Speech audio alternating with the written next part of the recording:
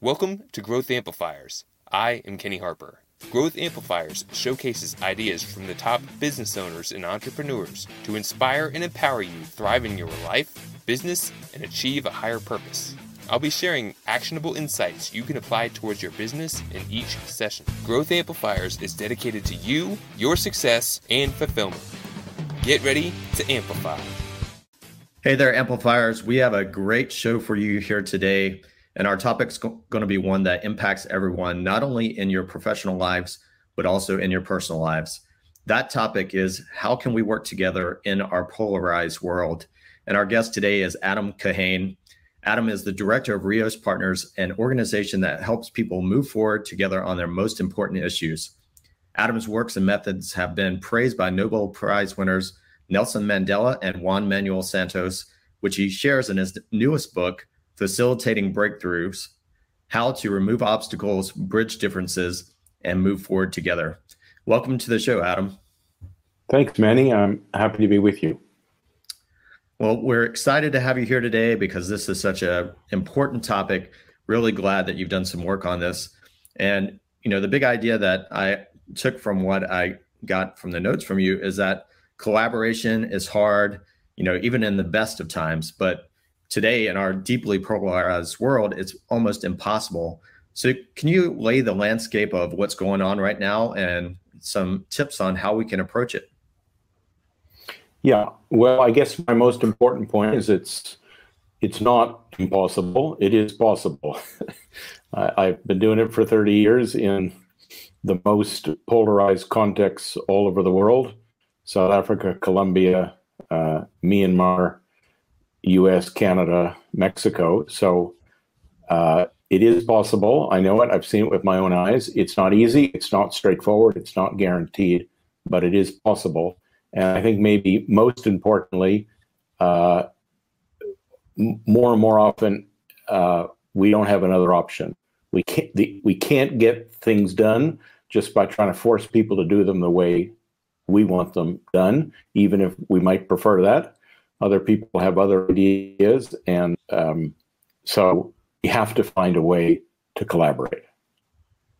That's a great point. And, as the father of two young boys, and I'm sure our parents across the world, they know this, it's like you may want them to do something, but they've got their own ideas of what they want to do. And I think that's a small microcosm of the bigger, landscape of how things work. And there's always got to be a way that someone else feels like they're getting something out of it. So how is it, that you can bring these people together, especially if it's someone that they don't trust or like, or maybe even agree with? So yeah, the starting point is very much the experience you've had with your kids. My experience with my kids, my grandkids, my friends, my employees is my capacity to get people to do what I want them to do is from little to none. So I have to find a way of working with people, and we don't need to immediately jump to the most extreme cases of people who are trying to kill you, although I have worked in Civil War contexts. But often we have to work with people who see things differently or who want different things and who we may not agree with. And so maybe one of the most basic things I've come to understand is pretty ordinary, but this idea that you don't have to agree with people, certainly you don't have to agree on everything to be able to move forward together, to be able to find a way to deal with things, to live together. And this idea that if we don't agree on everything, we can't do anything, this is completely wrong. Yeah, and that's, it's funny when you're on social media, the algorithms are set up in a way to show you information, show you opinions that are very aligned with the way you think. So it starts to make this snowball where you feel that it's the only way that people are thinking. So do you give any tips in terms of how do you help people see the other side of the coin, maybe, viewing, contrary thoughts, or, how can people approach a topic where they feel like they have a strong opinion about in a way that's open-minded? Well, I see the problem you've outlined, and this tendency more and more to live in our own bubbles, and so to be surprised or outraged when somebody sees things different is a big issue. It's almost as though we move very quickly from you see things differently than me, to you're wrong, to you're bad, to you're the devil. And how could I work with the devil? I mean, that would be unthinkable. So I'm not saying that there's never people that are out to get you. I'm not saying that we never have enemies, but I think we don't have them as often as we think.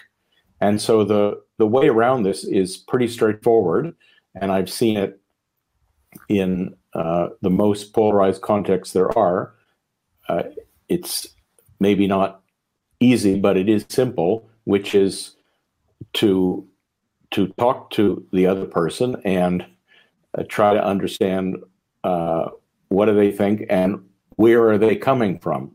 Literally, what is it in their life experiences that causes them to see things the way they do? And then, given how I see things, how you see things, how the others see things, what are different perspectives and backgrounds and interests and philosophies, given all of that, there's bound to be differences, there's bound to be disagreements. That's going to happen 100% of the time.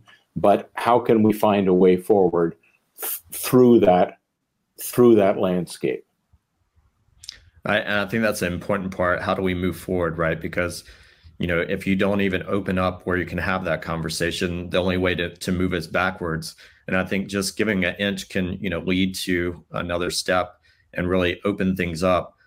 So do you have any tips for how you maybe extend that olive branch, or how do you get someone to go from that tense state where they're shutting everybody out to taking the first step to opening up a little bit and allowing some compromise to happen? Well, I want to just go back a step to say that we can't collaborate with everybody on everything. That would literally be impossible. So the question is, with whom are we going to collaborate on what? And we always have a choice. If the situation we're dealing with is not the way we want it to be, we always have 4 choices.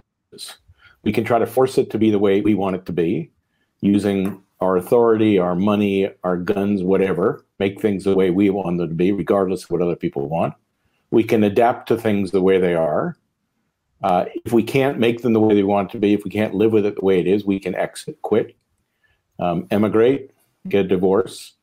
And collaboration, what I'm calling collaborating, is a 4th alternative. Maybe for some people, it's the one they go to first.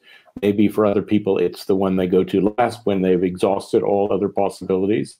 But that, for me, is the starting point. So if I've decided that the best way for me to get where I'm trying to go is to work with those others, then that's the key. That's the key starting point.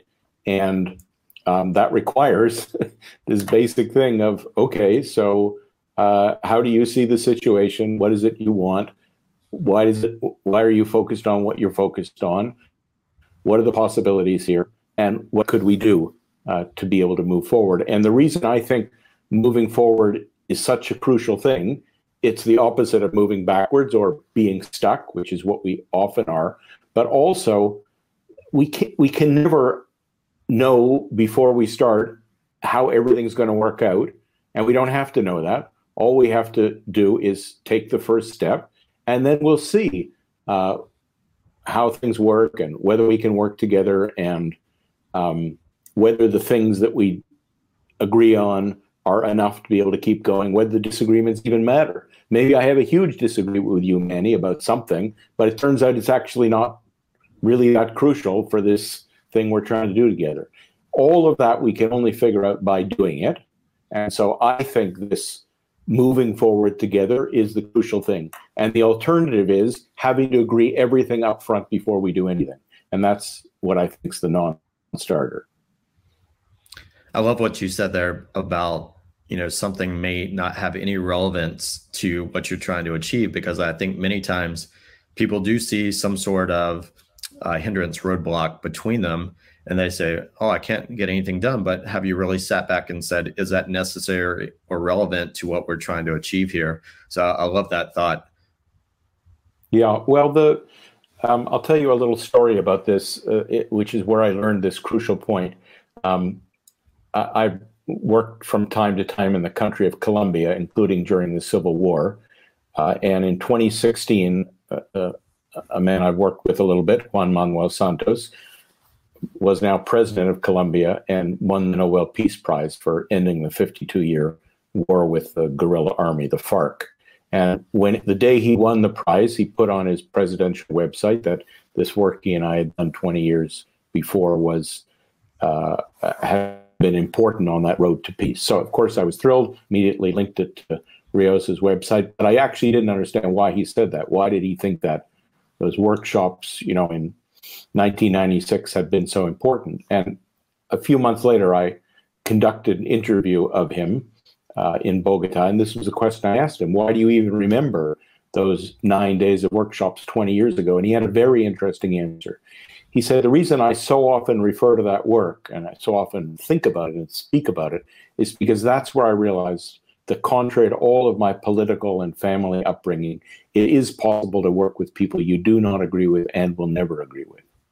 And this is so powerful because sometimes we naively think, well, we don't agree, but we'll have a meeting or we'll have a coffee or a drink and we'll find it was all a terrible misunderstanding and actually we agree. Maybe that'll happen, but often we're going to find, no, there's things we don't agree with, but we need to work together anyway. And the example he gave was very dramatic. He said the relationship between him and Hugo Chavez. They knew before they met that they would never agree. They were from absolutely opposite political backgrounds, but they had to work together, at least to some extent. They were presidents of neighboring countries. And I consider that a very powerful example. So how can we work together with diverse others, agreeing on some things, disagreeing on others, in order to deal with the stuff that we have to deal with? It's not, we almost never have the choice of, oh, well, just to hell with them. I'll just do it my way. Maybe we can do that in some areas, but there's not much in family life or community life or organizational life where we can hold that attitude for very long.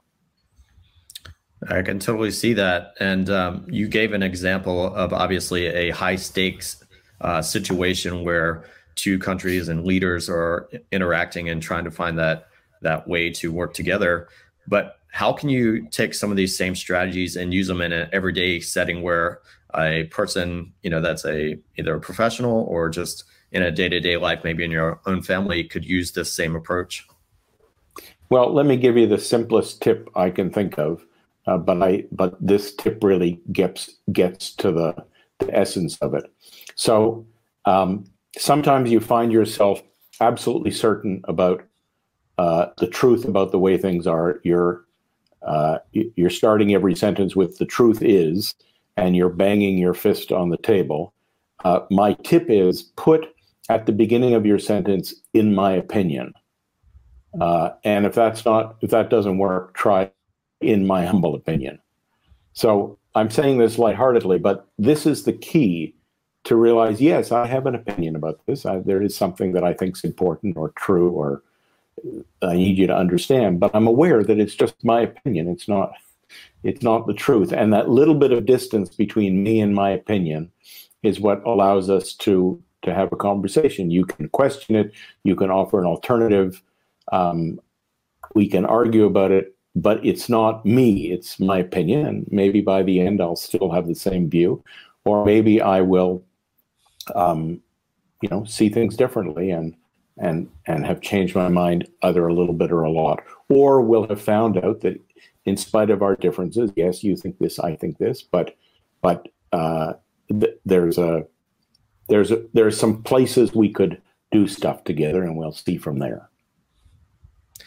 I think that's wonderful. And, we work with a lot of advisors and facilitators and people that work with, business owners. And one of the things that we talk a lot about is blind spots, because there's no one that doesn't have any blind spots. And it's only until you can hear someone share with you what you're not seeing or share a perspective that's new to you that you can learn and grow, because otherwise those things are in the darkness Do you have tips for facilitators on how to, help them when they're working with groups, expose different viewpoints and perspectives so that everyone can get a better, well-rounded view of what's happening in that specific situation? Well, I think this idea of blind spots is really important. I once had a colleague who said to me that I can find when I talk with you that maybe your dreams are not my dreams, but nor are they my nightmares. So let me offer two sort of different but highly effective methods that we use in our workshops. So one of them is we often use Lego sets, Lego blocks, to literally construct a picture of the problem or a model of the problem or the solution. And the thing about doing it with Lego rather than just with words in the air or words on Post-its is we don't get stuck on the words. Each person, there's lots of ways to do this, but each person builds a model of an aspect of the situation they think is important, and we can look at it, we can point it, we can take it apart, we can see how the different models relate to each other. So this is one method of literally building models of how each person sees the situation so that other people can say, oh, you think this is on top of that. I always thought it was the other way around. Oh, okay, you're looking at it from the other angle. So this physically building models of it rather than just talking about it or rather than just writing about it. So this is one thing that we found enormously helpful. Professionally, it's called Lego Serious Play. It's a whole method in itself.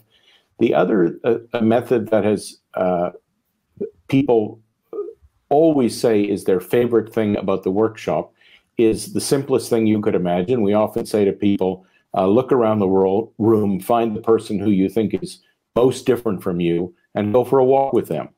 And it really amazes me that that simplest thing is the one that people find most useful and always say, no, we got to do more of that.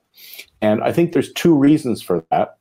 The mechanical reason is when we're walking, we're looking at the world together, we're moving through it, we're coming up against obstacles and figuring out what to do with them, whether it's a fork in the road or a log on the road. We're not looking at our phones, we're not looking at our papers. So that's the mechanical reason. But there's a maybe more profound reason. What's going on when you're going for a walk with somebody? First of all, you're encountering them as a fellow human being. And then maybe as a result of that human interaction, you might think that things are different than you think they are, or they're paying attention to something you're not paying attention to, or maybe I want to try something different than I was before. So this idea about putting the relationship first and the decision second, rather than you have to agree with me on this before I'm even going to treat you as a fellow human being. Those are two things, very practical things. Hey there, this is Kenny from Growth Amplifiers, here to ensure you get your awesome ideas into action to grow and improve your business and achieve your full potential. Take the first step by visiting growthamplifiers.com and clicking the Start Here button. Take the assessment to get your personalized score. Then select from free resources to learn how to improve your score. Don't wait. Be proactive and take action now by visiting growthamplifiers.com and clicking the Start Here button. And always keep on amplifying. Now, let's get back to the show.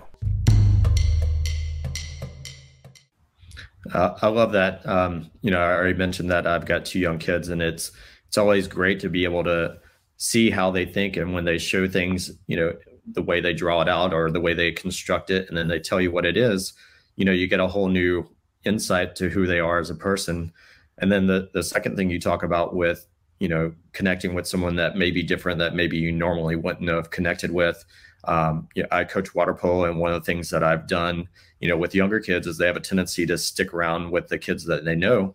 So I'll have them rotate so that they're interacting with everyone on the team, because that's the only way people start to work together. You get to know each other, you kind of break down barriers, you learn about them. And I think it's a wonderful way to, open up people's eyes to different people and get to know them, and open the door for that collaboration that you talk about, because if you don't see them or interact with them, there's much less chance that you can take that next step forward.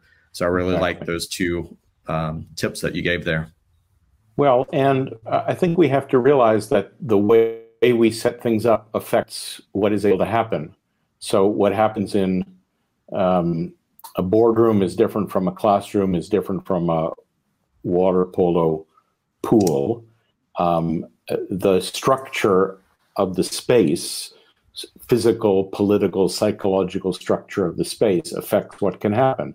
So when I facilitate, I always take the tables out. I never do it around a boardroom table. That is the most rigid possible space in which to try to work things out, because you're literally stuck only between two people.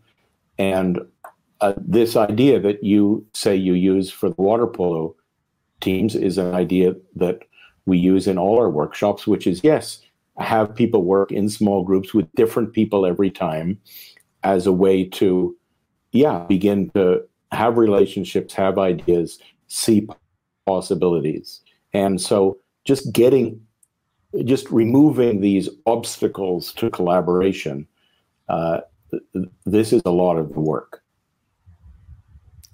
Yeah, I can totally see that. And, one of the things that you talk about in your book is the need to employ love, power, and justice. How does that play into, these items that we've just been talking about? Well, let me put it in a more basic way and then come to the way you've just described. I think all of facilitation can be boiled down to connection, contribution, and equity. That if you can, as a facilitator, as a leader, as a manager, as a team member, as a coach like you are, if you can help people connect to one another and to the context they're in, if you can help people contribute whatever their gifts or information or strengths or power, and if you do that in a way that is fair or equitable, that's the basics. I think that's 75 or 90 or maybe 100% of helping people move forward together is removing the obstacles to connection, contribution, and equity. Now, if you want a fancier way to say that, or a way that maybe hints at some of the deeper aspects of it, you could use the words love, power, and justice. And these are words different people use in different ways, but and in my book, I provide very precise definitions. But by love here, I mean the drive to the drive to reunite what has been separated. And this is something I've noticed in my work when people have been separated physically or by structures or by class or by race or ideology. If they have been separated and they're able somehow to come together, they are thrilled. It's like the best thing in the world. Oh my God, I thought these people were my enemies. I thought that we had absolutely nothing in common. And I find, well, they are different than me and we have some disagreements, but we can work together. So that's what I'm calling love, the drive to reunite the separated. But that's not enough. We also need power, the drive that everybody has to get stuff done, to realize their ambition, to grow, to get their job done. And we need both of these. We need love and we need power. Martin Luther King said, power without love is reckless and abusive, and love without power is sentimental and anemic. And the third element we need is justice. Everybody wants to be treated fairly. They might have different ideas about what's fair or unfair. Usually they think they're being treated unfairly. But you have to have that element as well. In other words, you have to set things up in a way that everybody is able to connect and contribute, not just the bosses, not just the people with money, not just the majority, but everybody is able to exercise their love and their power. So that's what I mean by the essence of facilitation. What's required to move forward together is employing all three of those. love, power, and justice, connection, contribution, and equity. I love that. And I think you obviously stated it very well in terms of how those play together and balance each other out. And I know as a facilitator, sometimes with different people from a business, one of the things that we try and do early on is, disarm the group to say, everyone here is valuable, everyone's talented, everyone brings something to the table. And we want to be mindful of that when we're contributing so that, you're being humble. You're not shooting down someone else's idea. You're letting other people speak, because sometimes, the people that are lower up in the business may not speak up because they're fearful that either their idea is no good or that they'll say something wrong. Do you have tips to give that green light to help set the tone when you enter a facilitation like that, to allow everyone metaphorically at the table? I know you don't use tables, but everyone at the table to have their voice heard. Yeah, and I think that's crucial, and that doesn't mean there aren't real differences in power and rank and authority. But one thing is to say, this meeting we're having now, for this meeting, we're suspending the hierarchy. That doesn't mean we're throwing it away forever, and we may go this afternoon to another meeting where the hierarchy is reestablished. So that's one idea. The second is to not do everything in the whole group where the dominant voices will dominate, but to do a lot of work in smaller groups. That's a way to get more people to contribute and get more ideas into the mix. Sometimes we even rigidly say we're going to start with everybody has 1 minute to say what they want to say about X, and that same 1 minute for the most senior person and the most junior person. The pattern for these things is set at the beginning.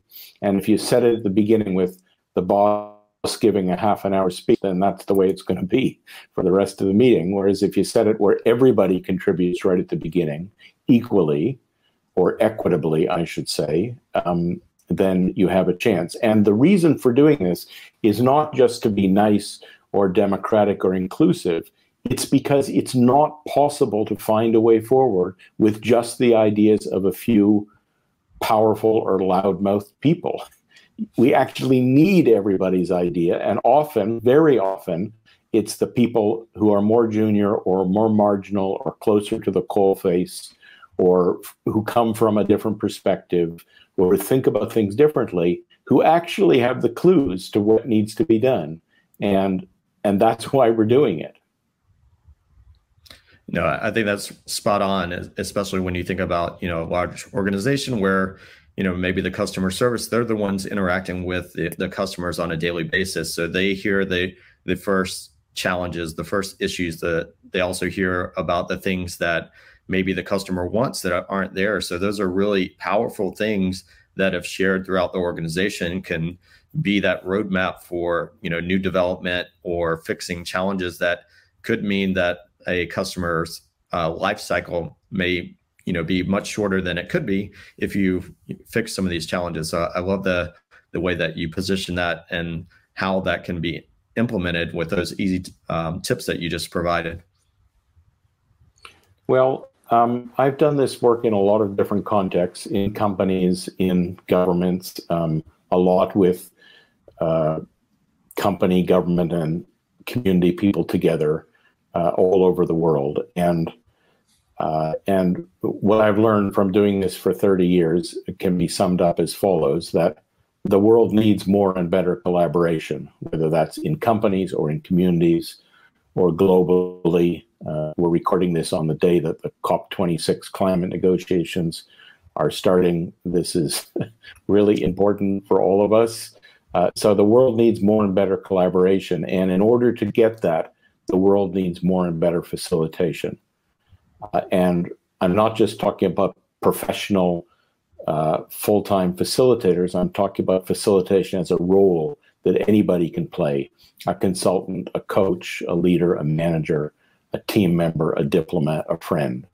So I think we need this in all contexts, because we're no longer living in a world where a few people can successfully just tell everybody else what to do. It doesn't work. It doesn't work in countries. It doesn't work in communities. It doesn't work anymore in companies. And the alternative to that is collaboration, and collaboration requires facilitation. So that's what I'm focused on.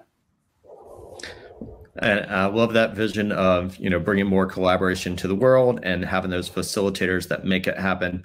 Adam, if someone here is listening and wants to get more information about how they can either get your book, or maybe they need some assistance in getting training from you and your company, what's the best place for them to reach out to you? That's why I wrote the book. It's not, this isn't supposed to be a secret. I'm trying to help more people be able to do this. So the book, which you mentioned already, Facilitating Breakthrough: How to Remove Obstacles, Bridge Differences, and Move Forward Together. So that's available anywhere books are available. And our organization, which does this work in the United States, all over the world, is called Rios Partners. The website is riospartners.com, REOS Partners, riospartners.com. Get in touch, read the book, facilitate, collaborate. I'm going to put that up there, right there, riospartners.com. Make sure you get out there, grab that book, reach out to Adam if you have a question. He's got a wealth of knowledge on collaboration and facilitation. Adam, it's been a pleasure meeting with you here today. I hope that, everyone that's listening here goes out, grabs that book, starts to facilitate more, encourages more collaboration, because it's definitely needed in a world. And I'm really glad that you're out there providing people with the tools and resources to make it happen. Appreciate you being on Growth Amplifiers today, and look forward to connecting with you again soon. Thanks, Manny. It's been a pleasure. All right, take care. Okay, bye-bye. To show your support, take a moment to amplify this message by sharing it online. To connect with me or gain more business growth insights, visit www.growthamplifiers.com. Thank you for your support.